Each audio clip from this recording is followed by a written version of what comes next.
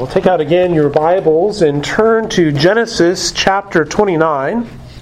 And we will today be looking at verses 1 through 30. Genesis 29, starting in verse 1. Again, this is God's holy, inspired, and inerrant word. Pay careful attention to the reading of it. Then Jacob went on his journey and came to the land of the people of the east. As he looked, he saw a well in the field, and behold, 3 flocks of sheep lying beside it. For out of that well the flocks were watered.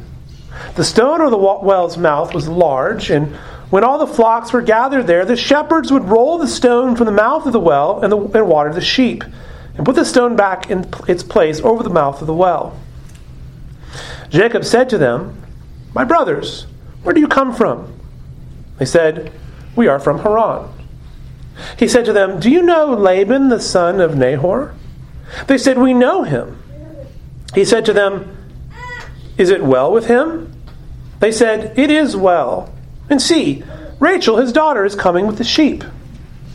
He said, "Behold, it is still high day. It is not time for the livestock to be gathered together. Water the sheep and go, pasture them." But they said, "We cannot until all the flock are gathered together, and the stone is rolled from the mouth of the well. Then we water the sheep." While he was still speaking with them, Rachel came with her father's sheep, for she was a shepherdess. Now as soon as Jacob saw Rachel, the daughter of Laban, his mother's brother, and the sheep of Laban, his mother's brother, Jacob came near and rolled the stone from the well's mouth and watered the flock of Laban, his mother's brother. Then Jacob kissed Rachel and wept aloud. And Jacob told Rachel that he was her father's kinsman and that he was Rebekah's son, and she ran and told her father. As soon as Laban heard the news about Jacob, his sister's son, he ran to meet him and embraced him and kissed him and brought him to his house. Jacob told Laban all these things. And Laban said to him, "Surely you are my bone and my flesh." And he stayed with him a month. Then Laban said to Jacob, "Because you are my kinsman, should you therefore serve me for nothing? Tell me what shall be your wages?" Now Laban had 2 daughters. The name of the older was Leah, and the name of the younger was Rachel. Leah's eyes were weak, but Rachel was beautiful in form and appearance. Jacob loved Rachel, and he said, "I will serve you 7 years for your younger daughter Rachel." Laban said, "It is better that I give her to you than I should give her to any other man. Stay with me." So Jacob served 7 years for Rachel, and they seemed to him but a few days because of the love he had for her. Then Jacob said to Laban, "Give me my wife that I may go into her, for my time is completed." So Laban gathered together all the people of the place and made a feast. But in the evening he took his daughter Leah and brought her to Jacob, and he went into her. Laban gave his female servant Zilpah to his daughter Leah to be her servant. And in the morning, behold, it was Leah. And Jacob said to Laban, "What is this you have done to me? Did I not serve with you for Rachel? Why then have you deceived me?"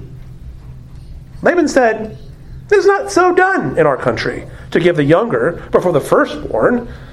Complete the week of this one, and we will give you the other also in return for serving me another 7 years."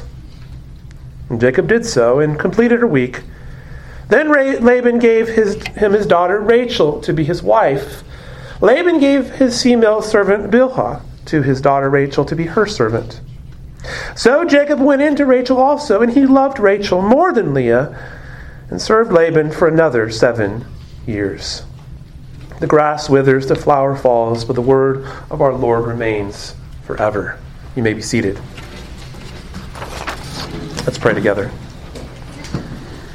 Gracious Father in heaven, we thank you for this reading of your word. We pray, Father, now that you would grant to us the careful attention to the preaching of it. Be with this, your servant. May my words be your truth. May we understand this passage. May we apply it rightly to our lives. And may we give all glory to our Savior Jesus in it. We ask all this in Jesus' name and for his sake. Amen.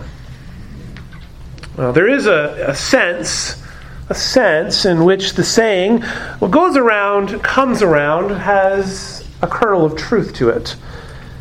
The kinds of sins which we perpetuate do have a tendency to come back at us. The Proverbs contain many sayings like this. Galatians 6, which we just read for our New Testament reading, ended with this: "Whatever one sows, that will he also reap. For the one who sows to his own flesh will from the flesh reap corruption, but the one who sows to the Spirit will from the Spirit reap eternal life." When people live life for themselves, running over others to reap their own benefits, they will in the end reap destruction. But those who are sowing to the Spirit, they will reap spiritual benefits. When you and I live by the principles of Scripture, we will find in them joy and peace and rest. But when we live by the ways of the world, seeking to avail ourselves of all that the world has to offer, fulfilling the desires of our own flesh, then ultimately what we'll find is emptiness. Now, to be clear, this doesn't mean that we won't experience suffering if you're following Christ. Being a Christian doesn't mean that you're going to have this perfect and happy life in every respect. The Christian life is not a life free from suffering or trials. I know all of you can testify to that. And it is here that we often see one of the problems of suffering, isn't it? When our focus is on eternal things, heavenly things, even in the midst of suffering, we can still be content. Our suffering then will seem as a momentary affliction. We can persevere in it. But when we are worldly and seek only the pleasures of this world, that when suffering comes our way, it will seem greater and more severe. When Jacob arrived in Haran, he did not realize how much he would indeed suffer. This man who had lived life as a liar and as a cheat, but had departed from Bethel as a transformed man, as a follower of the Lord, would be refined through suffering. And by God's providence, the suffering he will experience will be in very much the same vein as what he had done to others. God does have a sense of humor, doesn't he? God was pleased to bring into Jacob's life another wily man who does to him the very sort of thing that he had done to others. Now, in the previous scene, which we looked at last week at Bethel, Jacob had been given a vision of the heavenly ladder, a portal between heaven and earth. This caused him to worship and to make a vow before the Lord that as God keeps his covenant promises, Jacob himself also would follow the Lord. And so when Jacob had first come to the household of Laban, his plans were still to find himself a wife and to lay low for a while, at least until the anger of his brother Esau subsides. But the deceiver was to become the deceived, so that God's purposes would come to fruition. Jacob had deceived his father. He'd used his father's blindness to trick him. Now Jacob was to be tricked in a similar manner, using the darkness of evening, the covering of veils. And Jacob learns that if he's going to live life as a deceptive man, then he needs to worry about also being deceived. God was sanctifying Jacob. And God was working out his purposes. Even as Jacob ends up taking, the so-called wrong wife. Even as he himself is the wrong son. And through this wrong wife and this wrong son is actually the right son and the right wife, because God was bringing up the fulfillment of his covenant promises, which ultimately is the rescue of his people. And so let's jump back into the narrative here. The scene shifts away from Bethel, the scene of the heavenly stairway, and now he's at this well in Haran. And it's here that Jacob will encounter some shepherds, and Rachel, and her father Laban. Now again, Jacob had traveled to Haran to find himself a bride, just like Abraham's servant had providentially done so, and again is at a well. And as this scene opens up, this is actually the opening of what will end up being a 20-year or so stay in Haran for Jacob as he goes to the land of the eastern peoples. Jacob finds himself in unfamiliar territory in a place which much danger lurked for him. But as he comes to this place, he comes to this well, he sees there a large rock over the mouth of a well, and around this well are all these flocks, in fact 3 flocks of sheep that are just sort of laying about. Now they may not mean a lot to us as we read this, but it's actually important to understand this scene. Sometimes in this region, wells were covered by a very large and flat stone. And often there may be a hole cut in the middle of that stone and another stone placed over that. Now to move such a large stone, it may take 2 to 3 men to do it. It's a large stone. And keep in mind the enormous size of this rock, because this is significant for what is going to come next. And so as Jacob comes, he's observing this scene, and he actually is puzzled. He's going to express his puzzlement in verse 7. He does not understand why the flocks are gathered around this well at that particular part of the day and were not being watered. And so Jacob, he comes near to the shepherds who are there. In verse 4, he says this. He asks them, where are they from? Where are you from? Who are you? And they say, we are from Haran. Now, evidently, Jacob has arrived, and he doesn't actually have any idea where he is. God has providentially brought him to the right place. We are from Haran.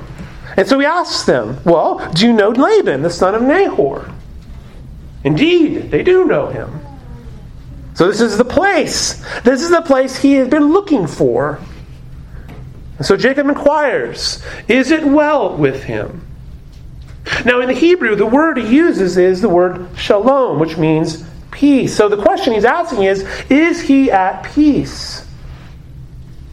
This inquiry and the response prepares us for the break in peace, which will mark Jacob's time among the family of Nahor.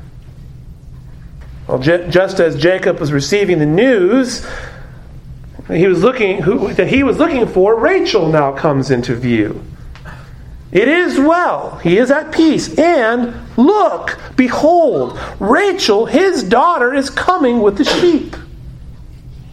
So Rachel's sudden arrival then calls to mind the arrival of Rebekah. Just as a servant was praying to God. You remember that scene when Abraham's servant had gone and he was praying to the Lord, and all of a sudden here's the answer to his prayer at this well. And so Rachel's arrival is accented by the Hebrew, look, behold, here comes Rachel, Laban's daughter. Rachel's bringing the sheep to the well, though, reminded Jacob again of the strangeness of the situation. Remember all the flocks that are sort of lazily gathered around this well, but nobody's watering them, and it's this odd time of day. Nobody seems to be drawing water for these sheep. It's very strange. And so Jacob, the knowledgeable shepherd, offers some advice, perhaps, a little arrogantly. He says, behold, it is still high day. It is not time for the livestock to be gathered together. Water the sheep and go pasture them. And Jacob is a changed man in many respects, but this did not keep him from being critical.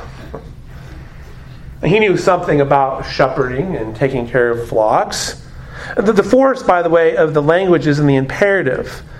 It's not very likely that he's giving somebody else's shepherds orders about how to care for their sheep. Rather, what he's giving is some strong advice. Perhaps he's a bit incredulous. Kind of like, what are you guys doing with these sheep? I don't understand what you're doing here.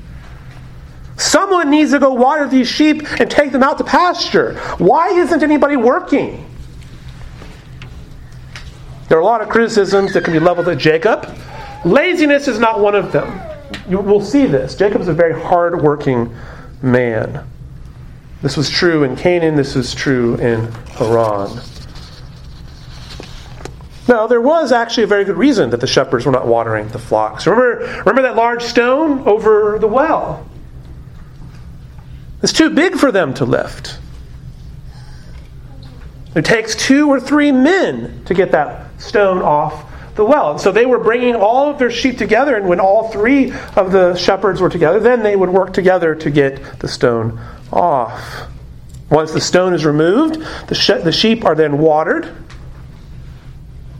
And so what they're doing is gathering them together. Now what they do is they outline their custom, but they truncate it. What they don't do is admit, well, actually, we can't lift it ourselves. They don't tell them that. But while they're still talking, though, about this, Rachel now arrives there. With the text stresses, and you'll notice the text stresses are her father's sheep. She arrives with her father's sheep. Rachel herself is a shepherdess. And so as soon as Jacob sees Rachel, though, and sees her bring the sheep, what does he do? He goes over to the well, and he rolls the stone off, and he proceeds to water the sheep. Now, whether or not this feat of strength was to impress a pretty girl or not, the text doesn't actually say, although I think that's what's happening.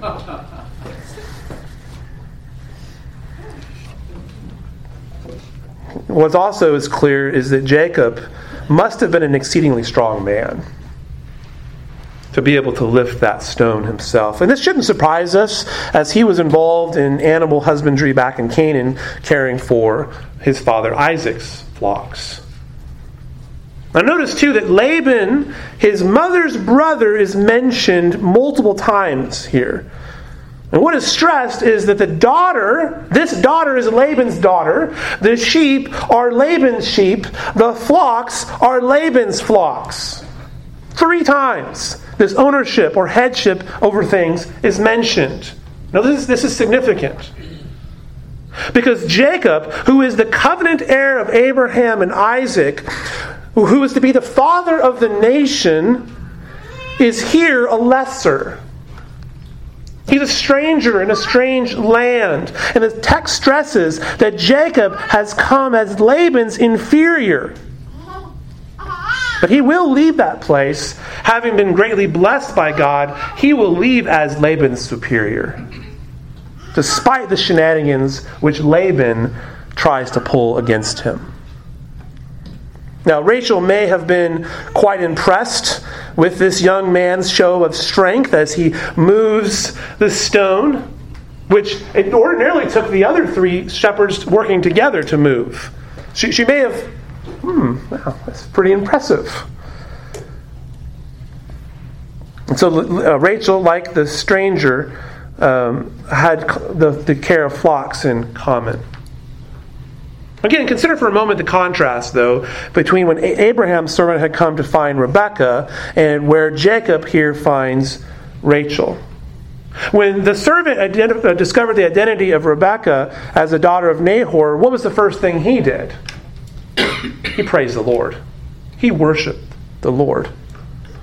What does Jacob do?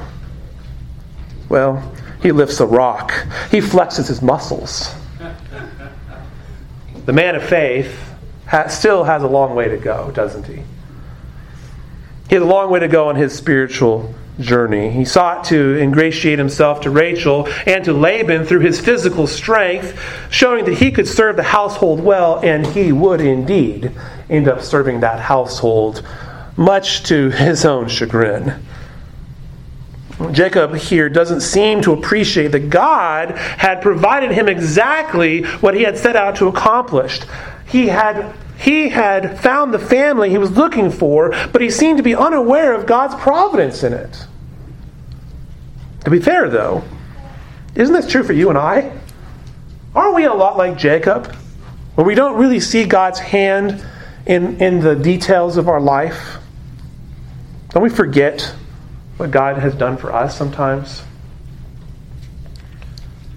Well, Jacob sets out to water the flocks. He does this.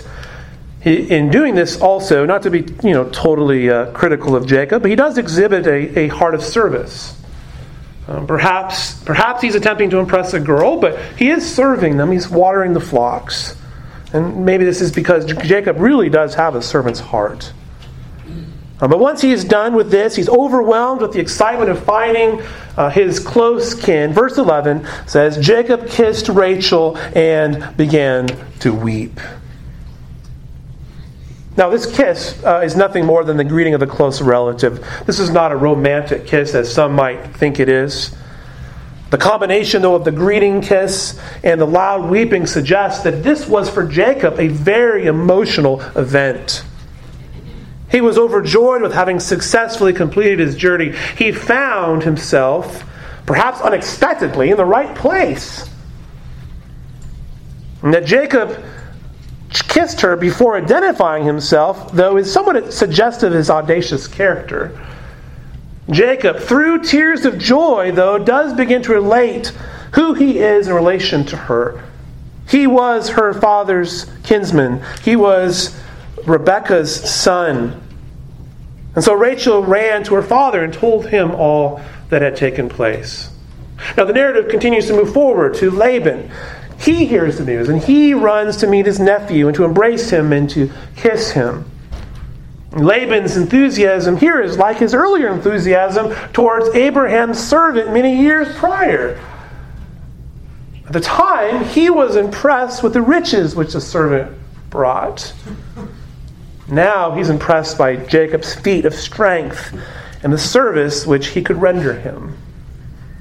As one commentator wrote this, quote, "Tricky Laban knows, even before he has seen Jacob, that a workman is on his way who is worth his weight in gold." As Jacob shared all that had taken place, a familiar tale to Laban's ears, no doubt, Laban says to him, "Surely you are my bone and my flesh. We're family." And the implication, of course, is this: we must stay together. You must stay with me, Jacob. Laban remembers well how his sister was let go to the servant of Abraham, perhaps a bit too hastily. And he was going to ensure that he would exact what he wanted out of this nephew of his. He was not going to let his daughters go that easily. God had providentially brought Jacob to this place just as the servant of Abraham had prior. And the kinship between Jacob and Laban, throughout this section you'll see, is being stressed. And yet it will actually be one of the complicating factors for Laban as he seeks to take advantage of Jacob. Well, after Jacob stays with Laban for a month, Laban then addresses the issue of wages. Look at verse 15. "Because you are my kinsman, you should therefore serve me for nothing. Tell me, what shall your wages be?" So Laban is offering to pay the young man for his labor. Note that the issue of wages will be a reoccurring theme in this relationship between Jacob and Laban. This will come up again. Laban will regularly cheat Jacob over the course of many years over wages. Now, surely the answer to Laban's first question is no. Of course, family members should not be expected to work for nothing. But what Laban should have done was seek to help the young man to establish himself and his own household. But instead what Laban does is this. He degrades their familiar relationship into an economic transaction. Name your wages. Laban will view Jacob as nothing more than a hired laborer under contract, a complaint which Jacob will bitterly make later on in chapter 31. And so Laban asks what Jacob's wages should be. Now we already know, and Laban already knows, that Jacob has come to Haran to find himself a wife. And we are also told that Laban has 2 daughters. The older is named Leah, the younger named Rachel. Now Leah, her name means cow. She was said to have weak eyes. Rachel, whose name means ewe, was said to have a beautiful form and appearance. Now, their names may be appropriate in a shepherding family, but notice that they're really treated as nothing more than commodities by their father. A complaint, by the way, that they will themselves make bitterly later on as well. This will not go unnoticed by them. Now, Leah's weak eyes may actually mean tender or soft eyes. That is to say that she possessed a beauty which was in her eyes, but she did not physically measure up to her sister, Rachel. Now, some have suggested that verse 17 is a contrast between the sisters, suggesting that Leah was unattractive. I don't believe there's a warrant for that in the context. Because if there was a contrast, then it would have been both over the eyes or over their figure. But it's one eyes, the other figure. I think what's instead being described is each woman's positive attributes, perhaps the things that Jacob saw as attractive in each one of them. But Jacob's choice is clear. He preferred the younger sister, Rachel. This is the woman that he loved. This is the woman he's attracted to. And so he says to Laban in response to his question on wages, "I will serve you 7 years for your younger daughter, Rachel." Jacob had great affection for Rachel. He found her to be physically attractive, which is not wrong. It's not wrong. Husbands and wives should be attracted to one another.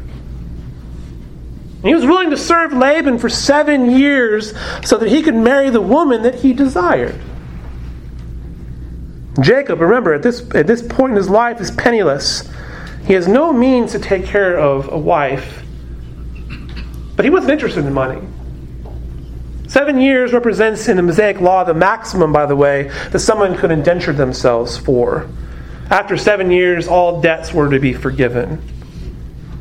And so in many respects, this is a very generous offer, one in which Laban was more than happy to take advantage of. And so he responds, "It is better that I give her to you than I should give her to any other man. Stay with me." Now note how ambiguous Laban's answer is. Clearly, Jacob is asking for the younger daughter, Rachel. But Laban never specifically promises him Rachel. He simply says it is better to give her. And Jacob is not able to see through his uncle's shrewd scheme. And so we read that Jacob served for 7 years to Rachel. These seemed to him but a few days. This is the classic line of one who is so deeply in love. But this sets the reader up for the agony which Jacob is about to experience. And think about this. This is agony for him. He's worked for 7 years for the woman he is just head over heels in love with. And they end up with somebody else. This is very grievous to him. Well, after the 7 years are up, verse 21, Jacob asks for his betrothed. Now, in the Hebrew, it suggests that he demands for her. Though it may have seemed like just a couple of days for Rachel, there may be another sense in which he was very frustrated with the experience of working for Laban. He's done what he's asked for, and now he just wishes to have his wife and be done with the whole thing. But notice in verse 22, there's no verbal response from Laban. Laban doesn't respond to the request. Instead, he simply initiates a wedding feast. He gathers all the people for a week-long celebration of marriage. Now, it also should be pointed out that at a feast of this nature and this culture, there's an implication that there would also be a heavy amount of drinking. And so what Laban does is he takes advantage of a traditional wedding feast in order to make a switch. By muddling Jacob's mind with wine and then taking advantage of the darkness of the evening and the tradition of brides wearing veils, Laban is able to pull off his deceit. Because, if you think about it, you wonder, how in the world does Jacob not know Well, because all of these aspects are put in play. It's evening. It's evening when Laban brings out his daughter to Jacob. Now this is kind of another irony, isn't it? The cover of darkness. The cover of darkness is used just as Jacob had used blindness. Laban used the darkness to outwit Jacob, just as Jacob had used his father's blindness to outwit him. And so Laban brings out his daughter Leah, brings her to Jacob. They consummate their marriage. And once this is done, this is irreversible. And Jacob is totally unaware of what has taken place. Although Leah must have known, of course. And Rachel would have known. They too had to participate in this ruse, probably because they had no other choice in the matter. The scriptures also note that a female servant is given as a bridal gift. This, of course, will become important later on in the narrative. One commentator says this regarding this, that Laban secretly gave the unloved Leah to the man in love was, to be sure, a monstrous blow, a masterpiece of shameless treachery. Jacob was, in this way, being disciplined by God because of his own deception of his older brother and of his father. God may have used Jacob's deceit to accomplish his will, but there still were consequences to his actions. Well, when the light of morning comes, Jacob awakes to the truth. Verse 25, behold, it was Leah. Jacob had married the wrong woman, who, in another bit of irony in God's providence, turns out is actually the right woman. For the unloved daughter and wife, Leah, will be the one who gives birth to the line of the Savior of the world. Through her will come Judah and the line of David and Jesus Christ himself. The unloved one brought forth the one who loves to the uttermost. Isn't that amazing? God used, in his providence, God used the deceitfulness of Laban to accomplish his will, just as he had used the deceitfulness of Jacob. The wrong son marries the wrong wife. Really, it's the right son married the right wife. Now, needless to say, though Jacob is confused, he's angry, so he says to Laban, "What is this you have done to me? Did I not serve you for Rachel? Why then have you deceived me?" And Jacob's words are the same that Abimelech used when he was deceived by Abraham and Isaac. And these are the same words that Esau used when he was deceived. What is this you have done? Why have you tricked me? Jacob argues that he had worked those 7 years for the hand of Rachel, not for Leah. Now, Laban's response is feeble at best. He feigns a kind of moral outrage. Verse 26, "It is not so done in our country to give the younger before the firstborn." I mean, everybody knows this. He points to the custom of his nation as the reason for the switch, as if I haven't really done anything wrong. This, by the way, is something that could have been mentioned on the front end of this whole thing. An honest man would have made this clear from the beginning, but Laban cannot be confused with an honest man. He's a liar. He's a cheat. Something that Jacob was very familiar with. Laban's real motivation is seen, though, in verse 27. He wants more free labor. He says, "Complete the week of this one, and we will give you the other one also in return for serving me for another 7 years." There's his real motivation. And so Jacob was to complete the bridal week, that is to say, the week of celebration and feasting. Normally a joyous time for the bride and groom, a whole week of celebration. But in this case, it's a celebration of Laban's wit and Jacob's humiliation, along with that of Leah and Rachel. Because really, all of them are humiliated, aren't they? Leah is humiliated because she's the unwanted wife. And Rachel's humiliated because she's the one who was supposed to marry Jacob, and she doesn't get to. This is humiliating. The only one, I think, that probably enjoyed that feasting was Laban.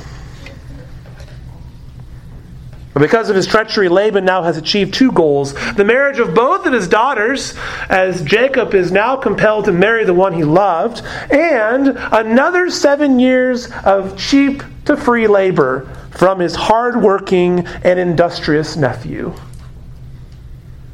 And strangely enough, Laban's greed and Jacob's passionate love for Rachel leads to the patriarch ending up with two wives. The very thing which the Mosaic law forbids. Which really illustrates the truthfulness of the biblical account, doesn't it? Or it's just the sort of thing that you'd think you'd want to hide. And yet there's no hiding the failings of the patriarchs. And so Jacob, not having the woman that he had been pining for, was powerless to do anything else. And he does as he's instructed. He finishes his week of humiliation, and then he marries Rachel as well. And now he is stuck for another 7 years, bound to another transaction with Laban. Jacob was forced to work twice as hard for the woman that he loved. Now our text indicates in verse 30 that Jacob loved Rachel more than Leah. That little phrase, this is going to wreak havoc on this family.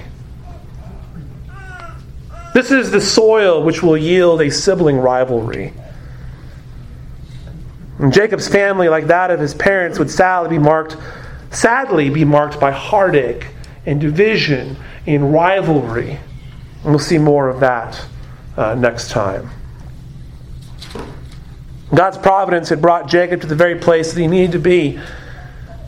It was also in God's providence which caused him to be deceived by Laban and to end up marrying what in his mind is the wrong sister. Jacob was being taught by the Lord that those whose lives are marked with lies and wickedness will eventually find themselves at the receiving end of that. Laban will also have his own dishonesty come out against him too. We'll see that as well. How God really uses Laban's dishonesty against him. We've talked some about the wages of those who do wickedness. But those who walk in righteousness, what about them? Well, the Proverbs tell us that those who are steadfast in righteousness will live. Proverbs 11:19. And the fruit of righteousness is a tree of life, and whoever captures souls is wise. Proverbs 11:30. Christ Jesus has set us free from sin and wickedness. And by His Spirit we've been enabled to walk in righteousness. And Galatians 5, in fact, reminds us to walk by the Spirit, and not to gratify the desires of the flesh. We saw last week that Jacob was a transformed man, but we also see that he continues to struggle in his faith. In fact, we've seen this with all of the patriarchs, haven't we? I mean, Abraham struggled in his faith too. Jacob struggles to walk by the Spirit. And we can relate to this because you and I also struggle to walk by the Spirit. Jacob found himself in exile and in bondage. He ends up 14 years before he finally marries, to end up with marrying the woman he wanted. He's in bondage, much like the nation later will be in Egypt. But God was seeing him through. God was taking care of Jacob even through all of these trials. Jacob one day would be set free. In a similar manner, the Church of Jesus Christ, though we struggle in our faith, though we at times fall into sin, we have been redeemed from this present world of sin and death. God intervenes on the behalf of Jacob, and we'll see more on that next week. Christ has intervened for us. And God is sovereign over all that takes place in the world. God's providence is in control of all of these things. He is caring for His people, even where it seems like, well, where is God in this? He's rescuing us. And even in this account, we see another bit of that plan rolling out. We see where Jacob ends up with Leah, who he didn't want, but God wanted. Because from Leah comes Christ. And so it's important that we remember, even where things are difficult, even where we're suffering, even where we're humiliated, that God is sovereignly in control of all things. And in fact, it's particularly important we remember this when we're suffering, isn't it? It's when things are not going our way that most of us, well, maybe I speak only for myself, I judge you in light of my own character. It's when things aren't going our way that we most want to take matters into our own hands, isn't it? Isn't it when things aren't going our way that we want to lie and cheat because we want to accomplish what we think we deserve? Perhaps we want more comfort. Perhaps we want more wealth. But it's in the midst of difficulties that we most need to trust in the Lord. We need to trust in His providential and loving hand. Laban clearly doesn't trust in the Lord. That's pretty obvious. He's willing to sell his own daughters and entrap his nephew to get what he wants. Jacob, though, as he suffers, as he's humiliated, he needs to learn to trust the Lord. And so do you and I. We need to trust the Lord when we suffer. Proverbs 3 says this: trust in the Lord with all your heart, and do not lean on your own understanding. In all your ways acknowledge Him, and He will make your paths straight. Be not wise in your own eyes. Fear the Lord, turn away from evil. It will be a healing to your flesh and refreshment to your bones. Let's pray together. Gracious Father in heaven, we thank You for this word. We thank You for Your providence over the things which happen in this world. Help us, O God, to see Your goodness, even where we have difficulties. Even where things are upside down in our life, things are not going our way. It's too much, Lord. Help us to trust in You. To not lean on our own understanding. To not try to take things into our own hands, but to acknowledge Your ways. Make our path straight. May we rely on Your wisdom, O God. May we turn away from evil. May we trust and rest in our faithful Savior, Jesus Christ, in whose name we pray. Amen.